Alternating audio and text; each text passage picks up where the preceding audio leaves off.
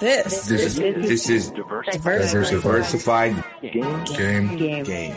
A podcast giving entrepreneurial advice from a diverse and inclusive perspective with Kellen. He may agree, he may oppose, and it's more than just race, it's about, ideas. So, let the game begin.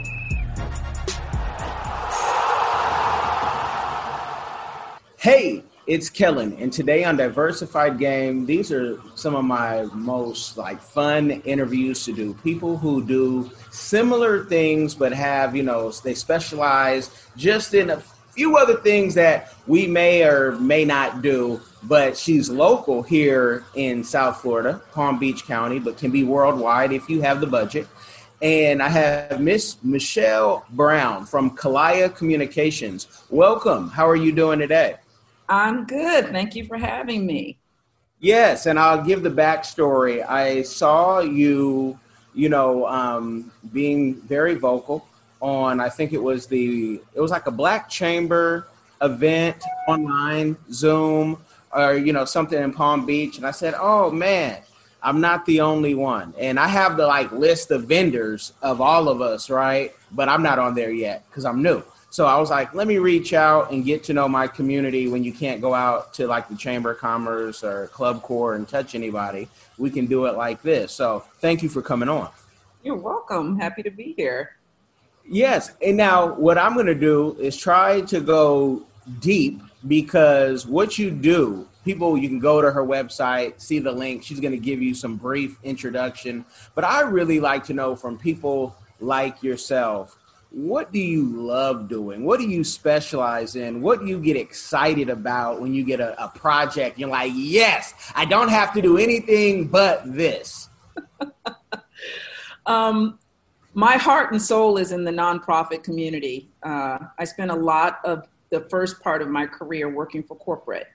And when I came out of corporate, I wanted to do something good. So with my skills, with my talent, with my career. So when I get really excited, it's when it's a project that's going to benefit not only people who are struggling to achieve, either in the areas of education or, business development. You did meet me in a chamber workshop, and I support the city of West Palm Beach with their efforts to recruit more Black and brown and women-owned businesses to do business with the city.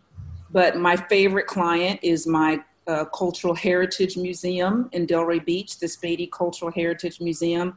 I've been doing their PR for years, and I love when I can be a part of a project that brings our people together and helps us celebrate us and educates our children. So those are the kind of projects that get me excited. They get me really excited about being able to help our community. And that's good because those aren't usually the highest paying things in that realm. It depends on what the RFP looks like sometimes, which really means, how the RFQ and all those things were addressed. but yeah, that's great that you like to, and that means two things, that you guys, she's either going for sainthood or she is already, rich and wealthy and money doesn't really mean anything to her. So keep that in mind when you reach out to her and say, hey, I need this, copywritten. I need this. Because that's what, a lot of what you seem to do is writing and technical writing and copywriting. And she can do everything in communication to get your business right. But that's great. Now, do you get to, focus on that? Or is more of your stuff coming, corporate? It's a mix. I've been in business it'll be 20 years in October. And I started off, my first client was the school district of Palm Beach County. I oversaw their internal communications program, which means I produced their employee newsletter for the school district. So it's a mix. I do stuff for municipalities, nonprofits, and I also do a little bit of work with corporate. I do some internal corporate communications support for CBRE, which is CB Ellis Real Estate. They manage companies properties around the world. I'm their ghostwriter. I write their internal documents, their newsletters, things that go out to their employees.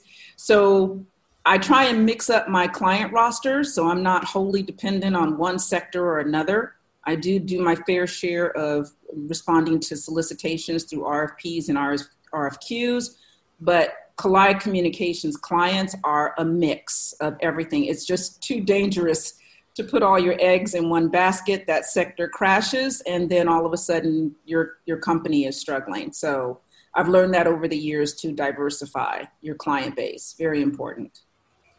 Diversified game, you guys. It's very important. Let's talk about that, because now the buzzwords, my family and I, we relocated from Seattle, but we've lived in various places. But in Seattle, you have your, very liberal community, and everything is diversity. But at the same time, inside the city of Seattle, they have a thing called I-200, which stops all affirmative action, which I know Jacksonville also has something like that, I've learned. And, people are saying diversity, especially corporate, because they don't want to look at like racist, because they haven't had any, in the last, forever. Or they have one in every department. That's what I was the one. You've probably been the one in departments. Yes. Yeah. And yes, look at our black friend. Yes. But what have you been able to, educate people on that? And have you found them to want the education? Because saying something is one thing and doing something is a whole different thing. Okay. Yeah, that's a pretty deep question. With the clients that I have right now, the way that I'm able to support diversity is, let's talk about the West Palm Beach office of Equal Opportunity. I am their communications consultant. I submitted a proposal. I bid on an RFP. I got the job.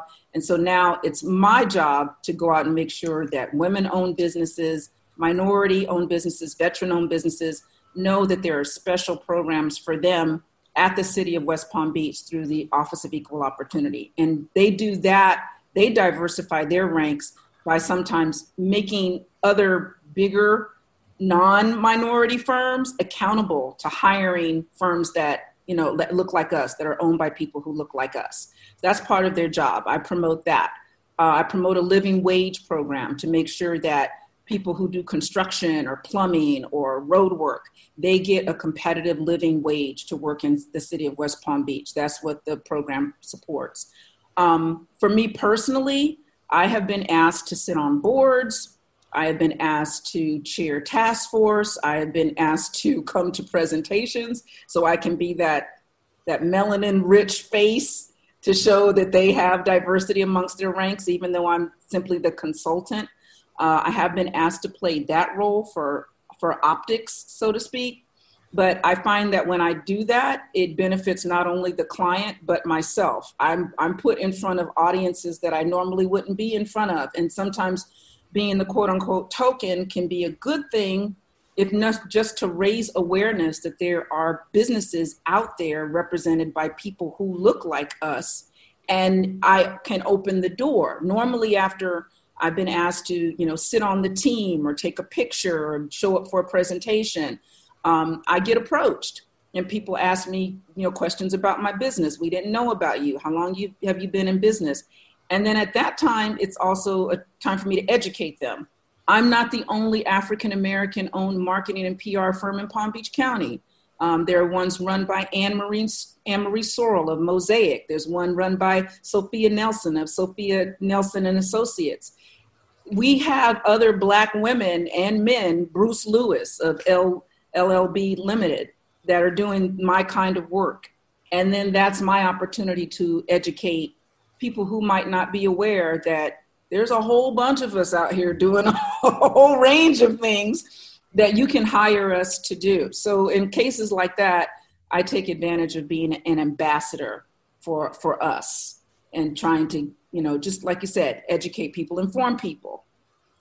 No, and that's great. Can you talk about a few of those programs?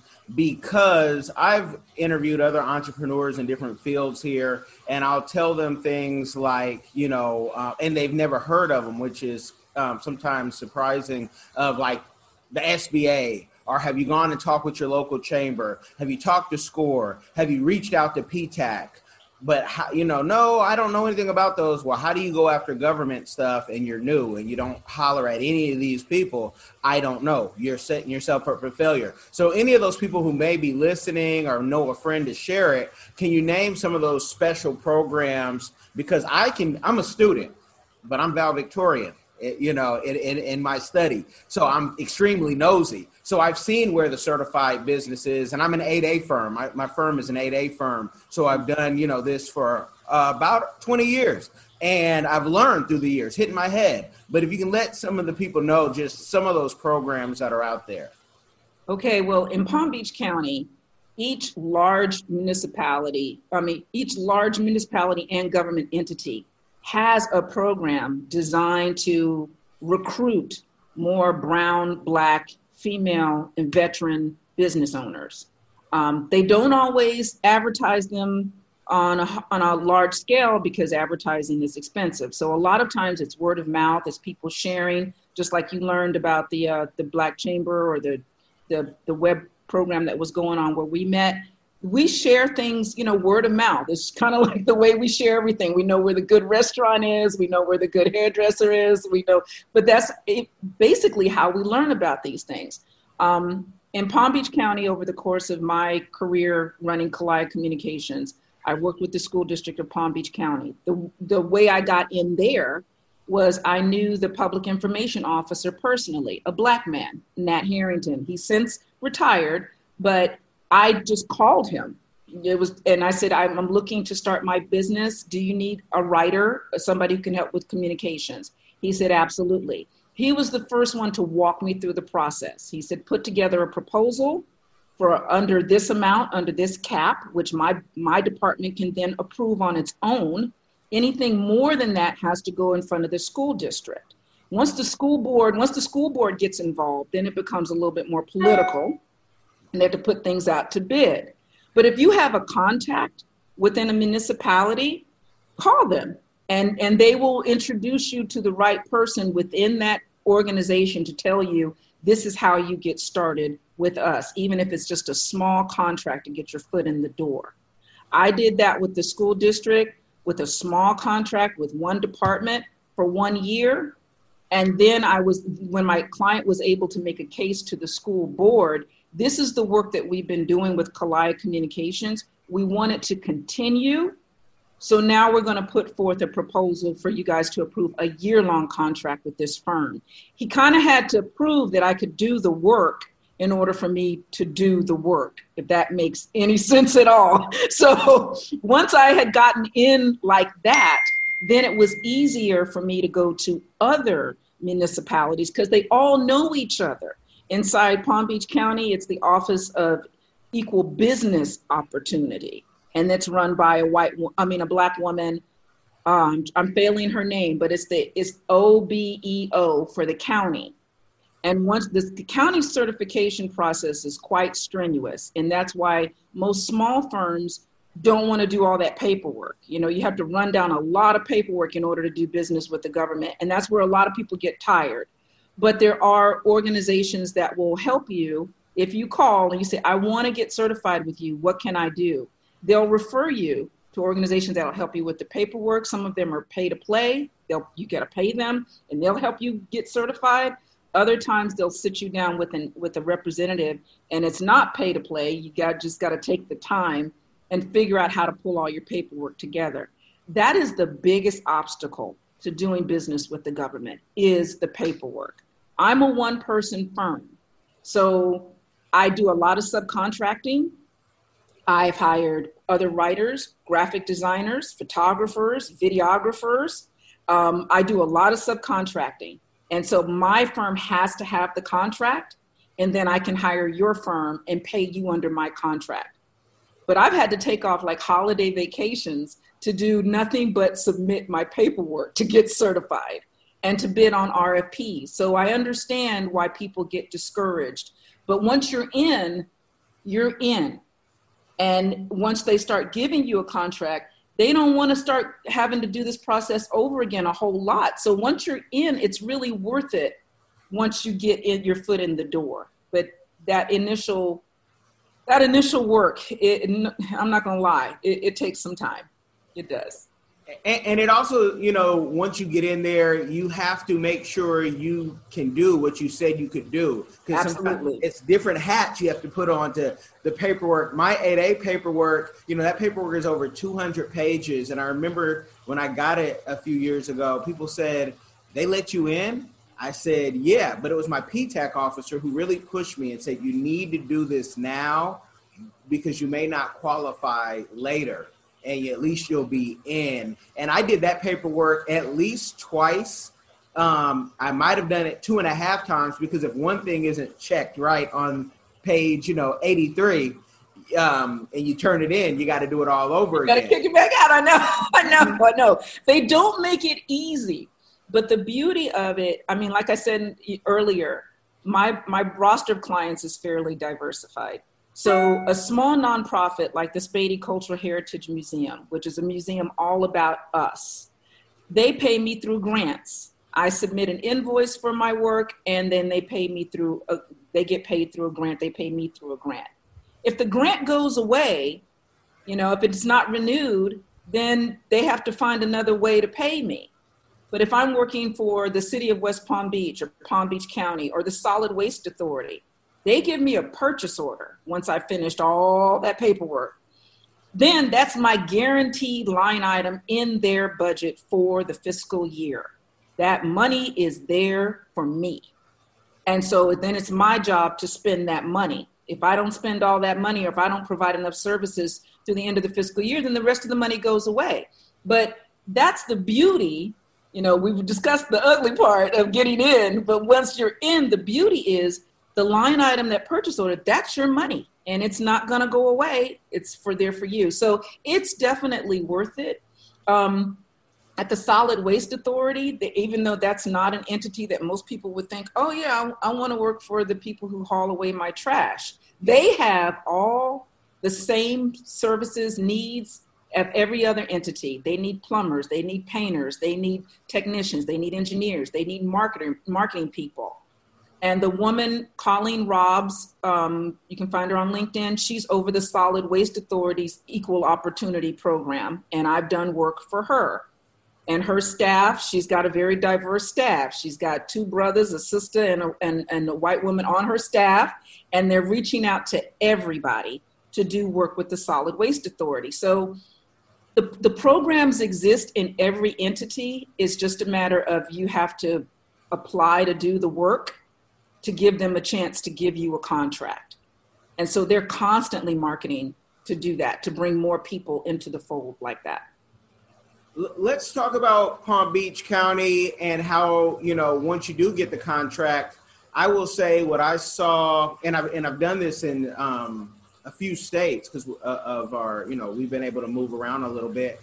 Sometimes the government will try to lowball, and the lowest bid wins. So you're doing something, and it's almost like bare bones, and it's a dance of how, you win the bid and what you bid on. Have you found, you've done it for 20 years, you've proven yourself, but do you have any advice for folks who say, hey, don't just take any offer that, the government gives you? Oh, absolutely. And you're right. The government is spending taxpayer money. So they have to be accountable for every penny that they, put out into the community. They have to be able to report on it. Do relationships count?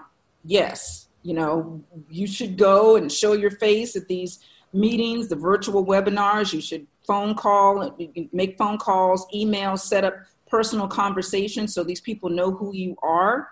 Because people go, oh, does the bid really count, or do they just give it to their friends? They will recognize your contract if they if it's in there. So you have to have your contract in the bunch to be considered. It's just not enough to say, oh, I have a personal relationship with the city manager. That's not going to get you the contract.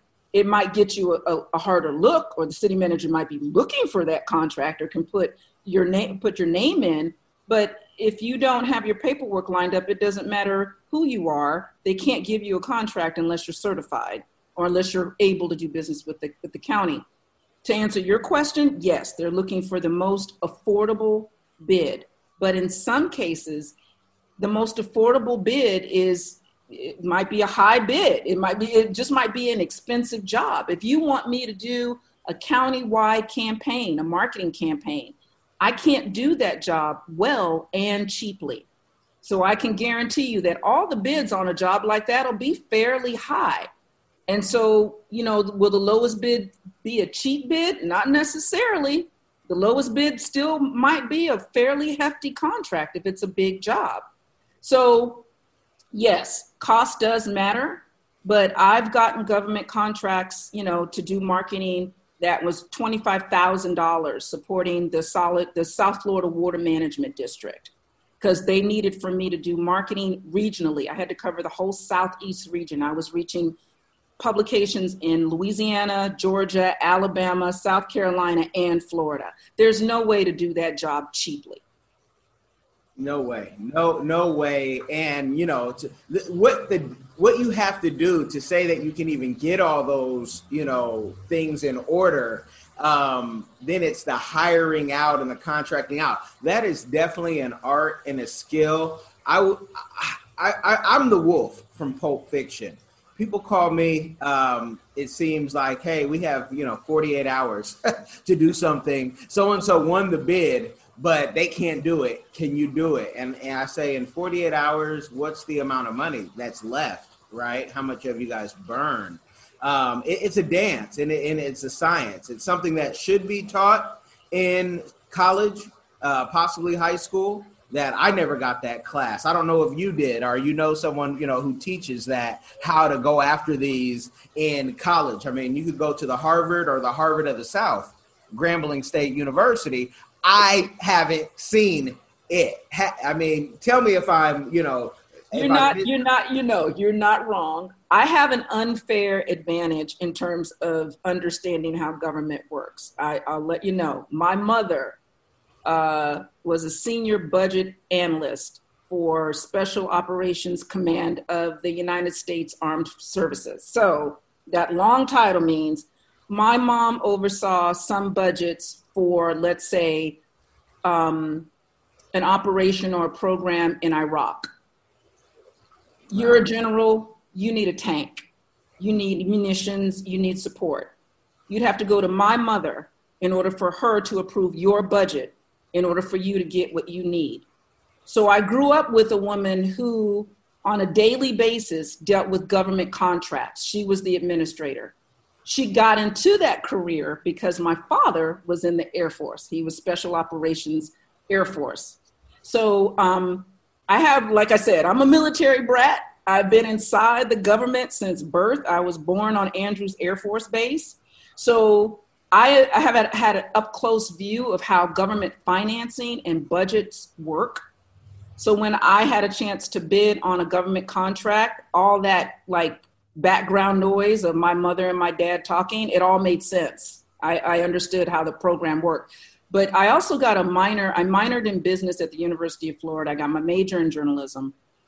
And no, to answer your question, no. Nobody teaches you government procurement.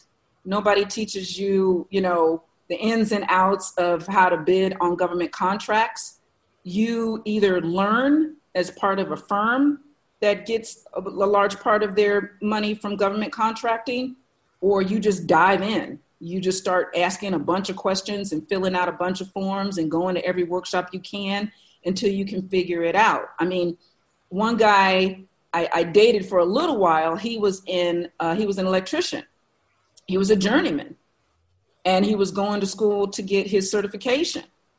And as soon as I learned that, I was like, well, you need to talk to this person at the county. You need to talk to this person at the city, because they're always looking for small subs and they're always looking for brown and black people so their numbers look good. Okay. And his eyes kind of lit up, and he's like, can you keep me abreast of that? I was like, sure. And then like a couple of weeks later, there was a bid coming out of the school district, and they were looking for potential small business people who were in plumbing, electrician, you name it, but mostly electricians.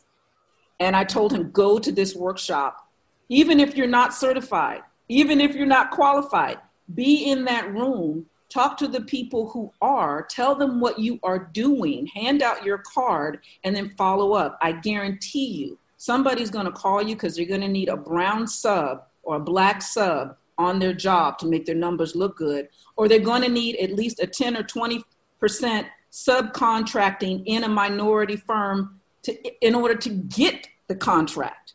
In order to get the contract, they've got to have that many percentage of subcontractors under their contract that have to be black, brown, female, or veteran. And he went, and at first he told his partner that he was going, and his partner then wanted to go for him. And I'm like, see, that's what you get for talking. You just need to go. And then, once you get enough subcontracting business under your belt and you build up your reputation, then you can start bidding as a prime. A prime contractor is like me. They get the work and then they sub it out. But like you said, nobody had ever told him how that system worked. And I was happy I was able to help him like that. And I'm going to, it's almost take a pause and say, this is why y'all need to be careful on who you date, because dating the right woman can get you your business. I mean, the fact that, he only came for a part of the lesson because you said date, and he didn't, come and say, hey, I need you on my team. You make my world better. But that can be a whole nother thing. I'm just putting it out there because on the social media streets, everybody is talking high value this, that's high value. You're helping somebody with their business where, people sometimes just their mind is in other places and in the gutter. But you need beauty and brains, folks. So there you go. So if you get a whole bunch of DMs from some thirsty men, you blame me. But I'm saying hit her up because she just put him on. And that is great. And I love subcontracting because it's not a lot of stress for me. No matter what I'm doing. Like if I want to go to Africa for a month, I have my team doing, I say, hey, do what you do. Priming is something that we haven't done a lot of, but I like the private business sector. So I don't, I kind of play this dance with government. But can you talk about, when you do sub, does Palm Beach County or the state of Florida have any way to grade the subs? That's been the thing I've been preaching about. Like the subs should have a grading system so you know who's doing the work, and the government can pull one day these people up. Oh man, that would be great if they had a grading system. They do not. I know nobody does. You kind of take your chances. And that's where, people wonder what the value of networking is. And I used to be one of those people. I mean, I'm all about the work, just get the work done. But if you don't go out and meet people, they don't have an opportunity to get to know who you are, and what kind of work you do. Somebody has to take a chance on you. And when you do a really good job, like I said, the first job I got, I called somebody I knew. It was a black man, Nat Harrington. He took a chance on me. Once I got in there, it was up to me to, make it or break it. And I made it. And while I was in there, I talked to a lot of people. I was working within the school district. Come on now. I have some of those relationships to this day. The woman who I mentioned who now leads the Equal Business Opportunity Program at the Solid Waste Authority, I met her when she was working at the school district in the purchasing department. Now, 20 years later, now she's a power player and she still knows who I am and she still likes me and she calls me to work for her. So that's the value of networking. You've got to do your best, even during this crazy pandemic stuff, to stay in touch with people and let them know what you're doing. And I try and do that through LinkedIn. Periodically, I'll post a success. I'll post something that I've done for a client that has yielded a good result. I don't post to preach like some people do. I don't post to share. Oh, I learned this little fact about, XYZ.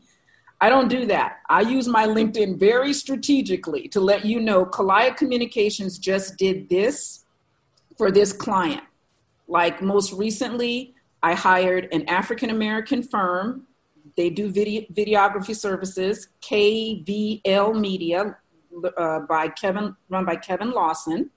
I met him at a networking function, realized he was one of the few brothers I had seen in Palm Beach County doing what he does. He already knew my client, so I called him and I said, I need an intro video done for my client for the State of Black Business. He set it up, and then when the mayor of West Palm Beach, who was also a Black man, Keith James, heard that we were doing the video, he wanted his video done. So now Kevin is in front of my client, and he's in front of the mayor. He's shaking hands. They're like, oh, nice to meet you, bruh. It's a little Black man party there. And he did a good job. He did a great job. And now his work is going to be featured on the State of Black Business virtual event on August 31st. I put that on my LinkedIn page in celebration of Black Business Month. And Kevin said, please tag me because your following is bigger than mine. And that's how it showed 3 Black men, 4 really, working together to make something really cool happen. And that one got, I think, over 873 views and a lot of clicks because that's what people want to see. Now, the people in my world who are not Black, now they see a resource who is Black. And I tagged him so they can reach out to Kevin directly because now they know he does this work and he's been endorsed by me. So he understood how to play the game, and I helped him play it. No, and that's important. I wish, and I mean, to me, when you do have subs, at the end of the day, when, you're sending out the final report, the government, the departments, all they have to do is read and say, okay, this person sub, they're in our system, they're a real business, right? They're not just some fly-by-night, they're registered. And all we have to do is create a page where we can grade and, okay, they gave them an A, we give them an A in our system. And it would really help. It would really help know which subs are good. But as it is, it's fairly word of mouth. If you got a bad sub, nobody talks about it. But they do, but they don't talk about it publicly. They'll be like, every once in a while, I'll get a phone call, Michelle, do you know anybody who's good at XYZ? And that's when I'll make my recommendation. I don't badmouth people, but if somebody asks me for a recommendation, I will give them somebody who I think is good. And that's how the subs get graded. It's just how many people refer you for business. And it's a very ad hoc way of grading subs. It's very inside baseball. So all the people out there who want to be subs, do the best job that you can. I know it sounds like real, vague rhetoric, but bring your A game every single time because you honestly don't know who's watching and everybody talks. Palm Beach County is a small county. The people who are in charge of these programs, they know each other well. They know the primes and the subcontractors well. I've worked for 4 out of the 5 government entities in Palm Beach County. Trust me, they know who I am. I got actually chastised by one of the leaders of one of the departments. She goes, you don't do a very good job of marketing yourself. You need to do a better job. And I just told her, I said, well, thank you for that information, but I didn't tell her I'm a 1-person operation. I manage as much as I can do well. When I start spreading myself too thin and my work product starts to suffer, that's my reputation. That's my grade. That's my grade because I've taken on too much work and now it's not as good as it once was. And now my grade is falling from an A to a B. So I have to be real careful what I sign up for.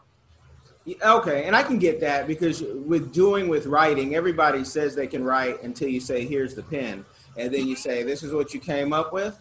Okay. And I even, I mean, that's just the truth, because it's so easy now to, you won't remember this, but there used to be this show called Voltron.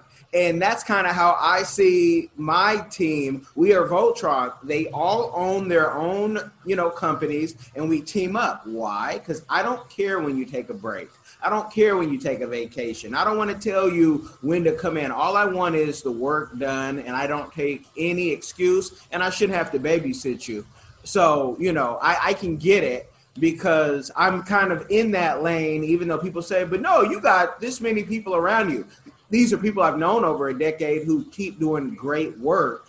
And I don't advertise or market either. I've heard that before, but I don't have to, because every day I'm telling somebody, no, it's not really what I want to do, but I know someone who can help you out with that, because I only want to do what I want to do in the consulting and PR firm, lane. Because people, hey, can you get me on Oprah tomorrow? No, we don't do that.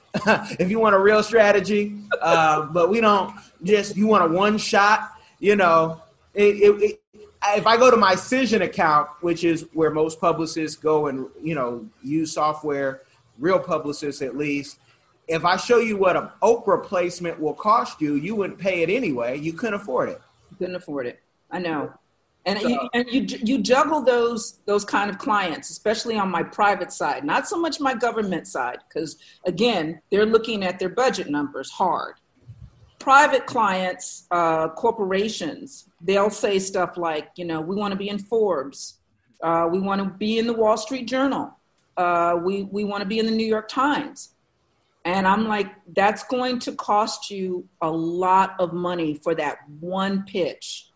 I have to research who inside the Wall Street Journal would be most interested in what you're talking about. Then I have to go and look at what they've written in the past to make sure that you're not repeating something that they've already published. Because, reporters get real mad when you say, I already wrote about that. You're not even reading what I wrote. You don't want that. You're pitching blind. You're pitching somebody who does not know you, does not care about you. At the same time, they're being approached by people who they do know. They're going to answer an email from somebody they do know before they answer your email. All of that is groundwork before I even write one thing. So when you start pitching at a national level, and they say it so easily, oh, I want to be on the Wall Street Journal. That, depending on what you're trying to get in the Wall Street Journal and get somebody to pay attention to, that could cost you thousands of dollars. And you might just get one line in one article. And I can't tell you who read that one line in that one article, but now you're in the Wall Street Journal. So was it worth it? So that's one of the things that I do try and talk my clients through. Is that the best return on investment for your money? Or would you be better served with a really targeted social media campaign, which pinpoints the people who are interested in your product or service or story? Was that money better served over there? Or do you just want the glamour of saying, I was in the Wall Street Journal? And if that's your priority, I'm not going to argue with you about it, but I am going to try and educate you before you write that check and then turn around and ask me, well, Michelle, my phone didn't ring. I was in the Wall Street Journal. How come my phone's not ringing?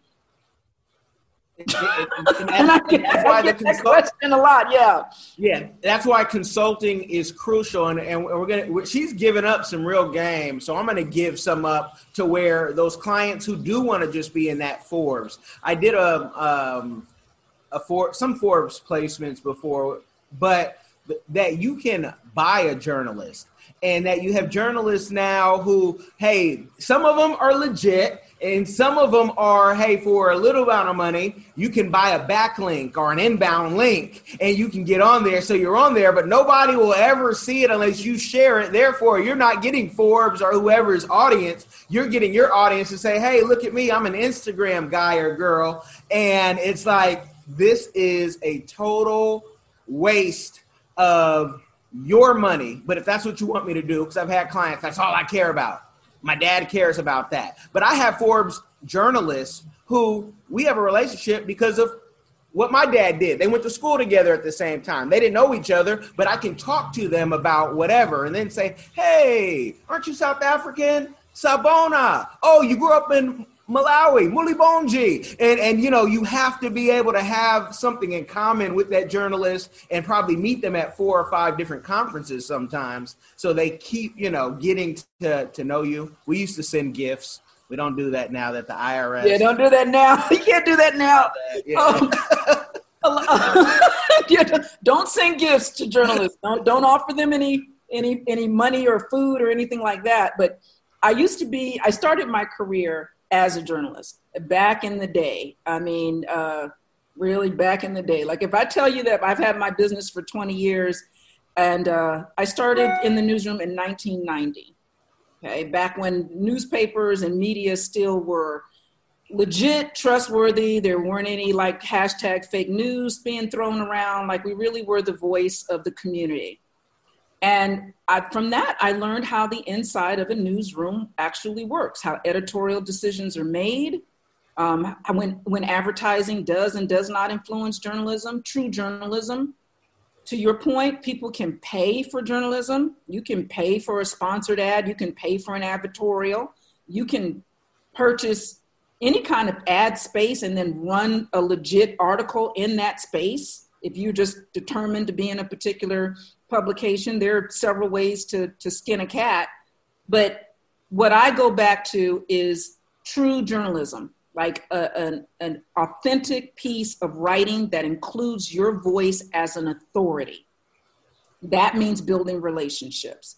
It means reaching out to that reporter going, I have somebody who I think you might be interested in talking to because you covered these topics. And this is where he or she is an expert in this area. So you actually have to start laying groundwork for your client far in advance of them ever getting included or interviewed or published if you're going to do it really the legitimate way. There are other, like you said, other ways that are less legitimate, and therefore I can't vouch for their effectiveness, but I can do it if that's what you want and if that's what you're willing to pay for.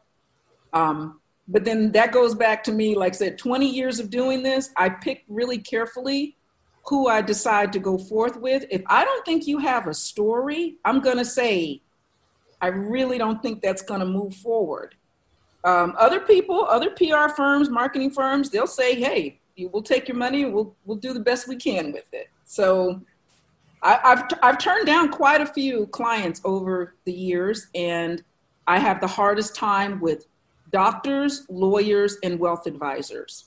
For me, I don't get excited about that information, but so I have a hard time pitching it. And I used to be a business reporter for the Palm Beach Post, so I understand, wealth advising, businesses. I just don't get excited about it. I get excited about a new exhibit or a program that benefits brown children, or something that helps a young man go to school or advance himself. Now I'll pitch the heck out of that story, and I'll try and make sure as many people know about it as possible. See how I get excited about that kind of news, which is how I ended up, working primarily with nonprofits. You have to pick a PR person or a marketing person that has a passion for what you're talking about. That's really important. Well, I will say this, because they say, you have not because you ask not, straight out of the scriptures, folks. But if you do have an issue with any of those, send them my way. I love all of those people, and my favorite client is actually my favorite person. And so she's a doctor. Her brother-in-law, who's visiting us over here, is a lawyer. And I always wanted to go to law school. Almost did. Maybe. I'd have to take a pay cut. Right. Like in time and everything. And I'm like, man, do I really need that? But yeah, I like the doctors just because it always helps me when I'm pitching my wife for something, or if I'm I have another doctor client as well. I like them because they think they're special, and you have to be able to bring them down to earth and say, I know the MCAT was hard, and I know that, the doing boards and taking the LSAT and, doing the bar, all that was hard, but nobody cares but you. we're going to make them care. Because sometimes their egos, God complex, especially physicians, you just have to be brought down. And I know right now they'll be like, say that when you're in the hospital. Say that, say that when you need me. Yeah. But you're making my point. If you have a real interest in what they're talking about, you're going to do a much better job trying to sell their story. Number one, you understand it. You're passionate about it. You can drum up energy for it. I only learned through trial and error what I liked and what I didn't like. I can speak for myself because I have worked for doctors. I have worked for attorneys. I have worked for wealth advisors. I can advise them, but what they do, I'm like, oh, okay, all right. But you like right now, let's see, one of my biggest clients is Broward School's mental health team. They hired me to elevate their voice following the Marjory Stoneman Douglas shooting. There was a lot of emphasis given to mental health because, of course, the shooter mentally ill.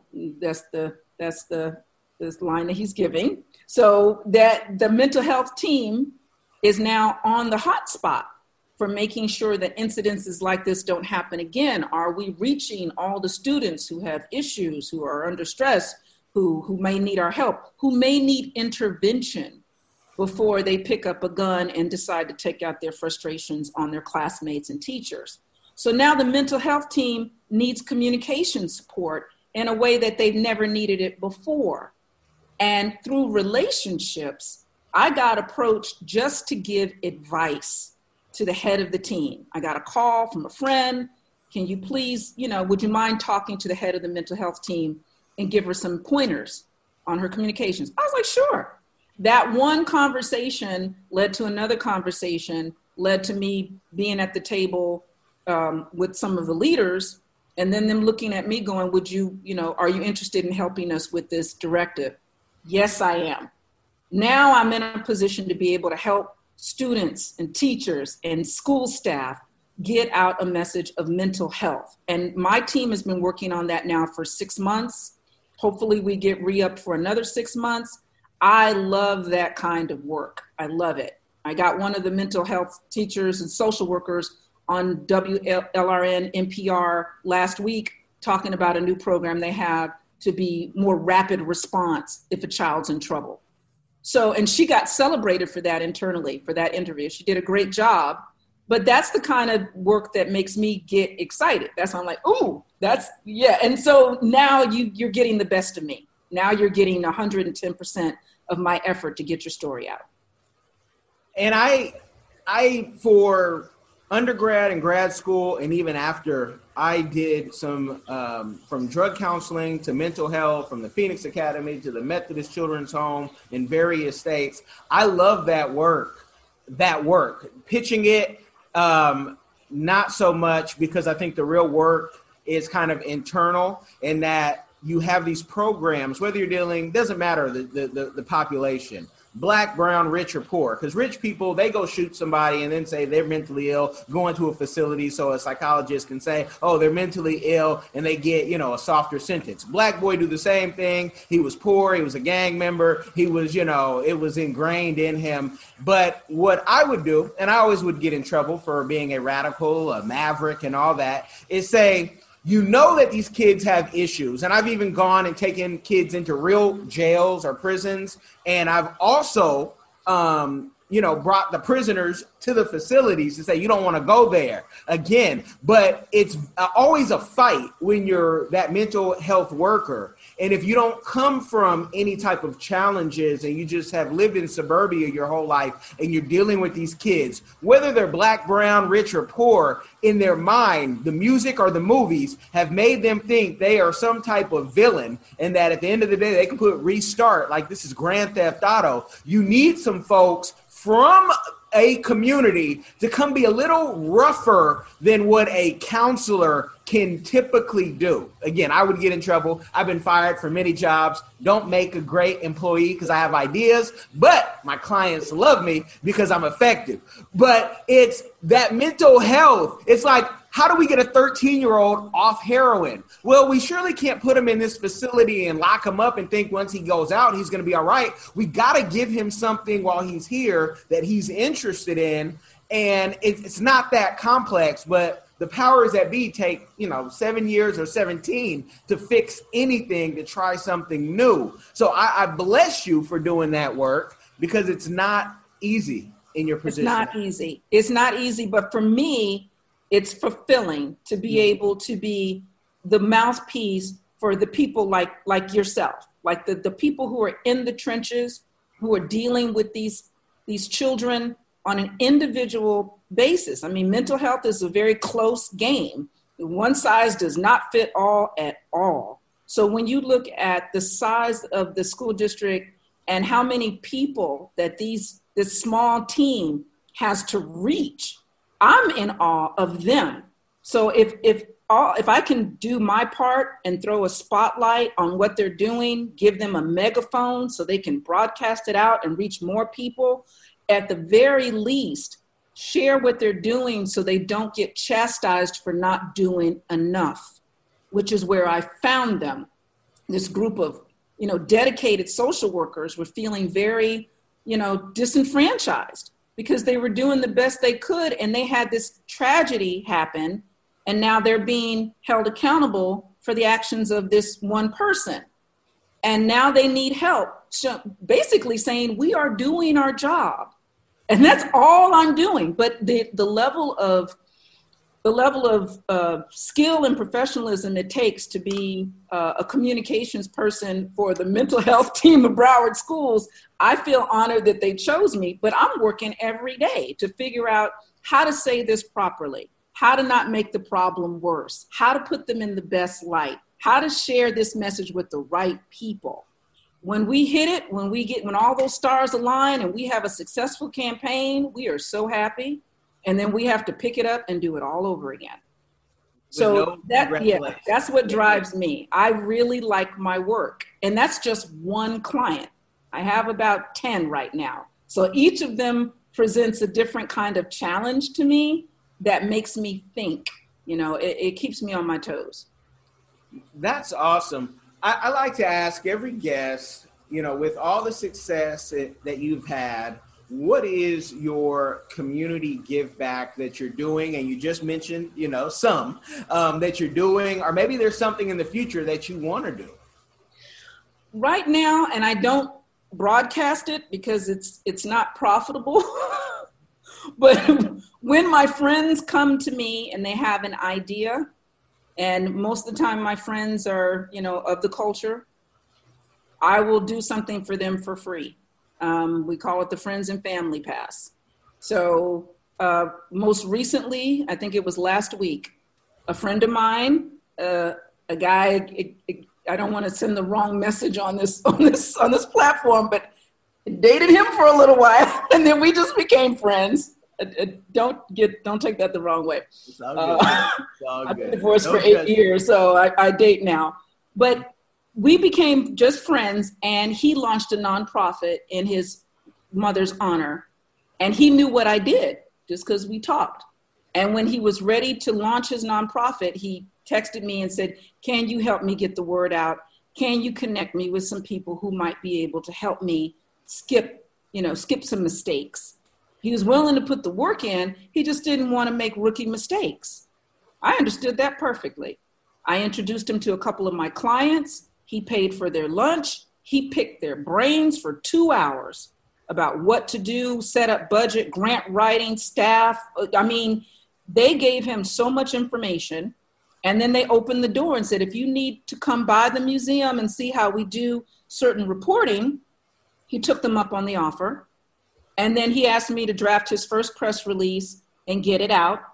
And I got it. It got published with the South Florida Caribbean News Network. And then I took that published piece and put it on my LinkedIn and blasted out a little bit more. And then some of the non-melaninated side of my network took notice of what he was doing. But more importantly, there were some very key Jamaican people in my network who noticed that his nonprofit was benefiting the country of Jamaica. And then they started clicking like, and I tagged them. So that's the kind of give back that I do. I do that periodically. Like I said, friends and family who need a helping hand, know they don't know how to write, from all walks of life. You know, the head of HR for UPS, she was launching a Black woman inspirational networking thing, and she had me edit her book. She had a short book that she wanted to give out, and she's like, can you take a look at this? That's the stuff that I do. I don't really tell a whole lot of people about, but that's how I give back, is they know, you know, if I believe in what you're doing and I like you, I will help you. I will help you. And my ex-husband's an editor. If somebody needs help with editing, I'll reach out to him and say, hey, can you do this? I mean, he went to FAMU, grew up in Jersey.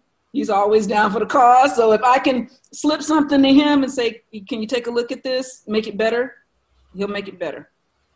No, that's awesome. And for all of those who might have heard something wrong of, this is the friends and family, not the hit me up right now for some free labor. Can you tell people at what starting point they need to be to have some of your services? I know you do so many different things like myself, but just so people don't start calling you and say, hey, I got $100. What can I get? Can I get the full month? Let's, block some of that, because people will hear that, and what you said and what people hear sometimes can be totally different. So where do people kind of need to start with a healthy retaining budget for the month? That depends. A range. Give a range. A range. I understand. Okay. The criteria of working with me, Kalaya Communications, Michelle Brown, is that you must be a real entity. I don't, as a rule, work with people one-on-one. This too unreliable. Your money is up in the air, and you might decide one day you don't like me. I've had that happen, and I've had to chase down individuals for my money. So I work only with entities, corporations. You have to be incorporated. You have to, be part of a city structure or a government structure, but be part of a real thing, a real company. That's number one. Number two, the budget range, the retainer range for me starts at $2,000 a month. I know that sounds high, but I've been doing this for a long time. He's shaking his head. No, it doesn't. That doesn't sound high. It depends on where you're at. $2,000 a month is my normal retainer for like a nonprofit structure. Nonprofit meaning we need somebody to make sure that our presence in the media is consistent. We need to make sure that our social media presence is consistent. When I say consistent, people like to launch things and then drop them. They think the best thing in the world is an e-letter until they realize they got to do that e-letter every month. And then all of it, by the third month, they're tired of doing it. You go to a website, the last post was 2017. And then they wonder why nobody's calling, because you're not current. All of that I take over, and I work with my client to produce content on a consistent basis. When you have content that I think is going to have legs with the media, I'll pitch that to the media, coordinating interviews, coordinating coverage, making sure you get that coverage, making sure that you're prepped and ready to do that interview. That's everything that I do. I just finished writing 2 opinion op-eds for newspapers. I'm a ghostwriter, so we want a thought leadership piece on how to retain racial equity among business enterprises. I've written 3 of those in the last 2 months. So that kind of work, I start at about $2,000 a month, because I'm your communications manager, and it's my job to stay on top of that. It's not me calling you going, hey, what do you want to talk about this month? It's me calling you going, these are the 5 things that I've been noticing in your industry that I think you should have a voice on. We can do a press release on this. You have this program coming up in 6 months on this. We can probably get a profile done on this person. We need to pitch out this. It's my job to bring the ideas to your table, and you bring your ideas to my table. We collaborate, and then I move forward and execute. All of that is a full-time job. So, it is. And that's why I said, she's giving you guys a deal, a steal, because you're making, if you're working the whole month, $1,250, an hour, and I can hear somebody, I hear the hater sometimes. I can hear a hater say, but Kellen, you finish work faster than most people could finish it. I bet she does too. That's none of your business how quick it takes us to finish. The fact of the matter is, if you went out and hired anybody else, that's what you'd have to pay them an hour. And so if you do that price, because I do stuff, you like to hook people up and you love the work sometimes, as much or more than you like the profit, because it's your purpose, right?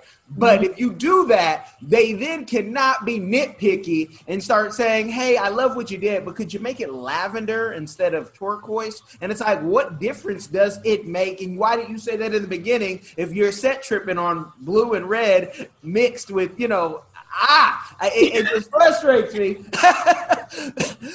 It frustrates me because I then know people, some look like us, some don't, who will have a price that gets paid that's just out of this world a month. And you're like, what's the difference between what I do and they do? And sometimes you'll do better work than they do. Oh, that happens quite a bit. I mean, one of the leading PR agencies that is, in Palm Beach County, their average retainer is anywhere between $7,500 to $10,000 a month. And they get jobs, and their reputation is not stellar. And that particular firm has reached out to me to do some sub work for them, but they easily command, a $10,000 a month retainer because of all the overhead that they support and because of who they are and who they know. Is the work worth $10,000 a month? I couldn't really tell you, but they can get away with charging that amount. Since I work, like you said, primarily in the nonprofit realm because I love nonprofits and the work that they do, my retainer is a little bit lower. But I'm not there every day. I've lost some clients who have said, we want you on site every day to learn what we do so you're better able to communicate our message. In that case, you really want to hire an employee. You do not want a consultant. You want somebody who's going to be on site every day. I've had clients complain that they don't see me enough. And I've had to check them and say, the more you see me, the less I'm doing for you. I do my best work at home on my laptop, normally in my pajamas. I really don't need to be seen in order to get the work done. So I've had to educate some clients. It's like, okay, now you're paying extra just to look at my face. And if that's what you want, hire an employee. You don't want a consultant. I'm a hired gun. I'm paid really not to be there, but just to produce. And since I've been doing this for so long, I can be really picky about who I do work with. I turn down and refer out a lot of work. I get an email, I get referred, I look at it, I'm like, I don't want to do that, and I'll push it off to somebody else. Hey girl, this is up for bid, do you want to go for it?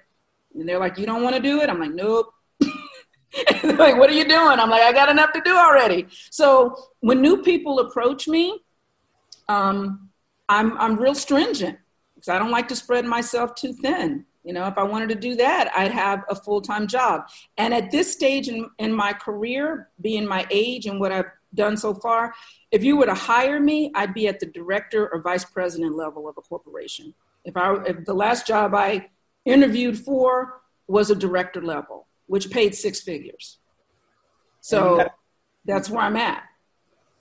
And you guys, you threw them off when you said your age, because yes, 35, she'd be at the director level, black, don't crack. So you have no idea how old she is. I love how you put that. Have you read the 4-Hour Work Week?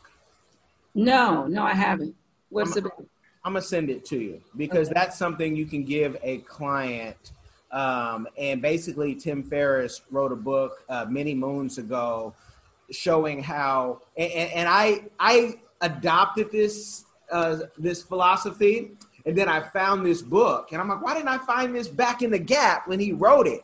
But he basically shows people, hey, tell your boss you want Fridays off, from being in the office. You just want to work from home. And if you're more productive then, tell your boss you want to try Thursday and Friday till you're just working remotely because, now with COVID, everyone has to work remotely. But I'm like you. Have you ever read anything by Alan Weiss? No. Is that about work product too? He's the king consultant. There's no one's read more or written more books than Alan Weiss. And he's been a guest on here. I'm going to send you some info. And I'm going to take this conversation offline because I feel like you guys are going to get a game overload and you're going to have to rewind this and say, hold on, what did she say at 8 minutes and 53 seconds? And we can do this again and again. We can both be, at home, relaxed, comfortable, or when things do open up and it's safe, we can do this in person and really, show folks a different side. So I want to thank you for coming on. We're going to take this off. Like, share, subscribe, people. But I got to be a little greedy. All right. Peace. Okay.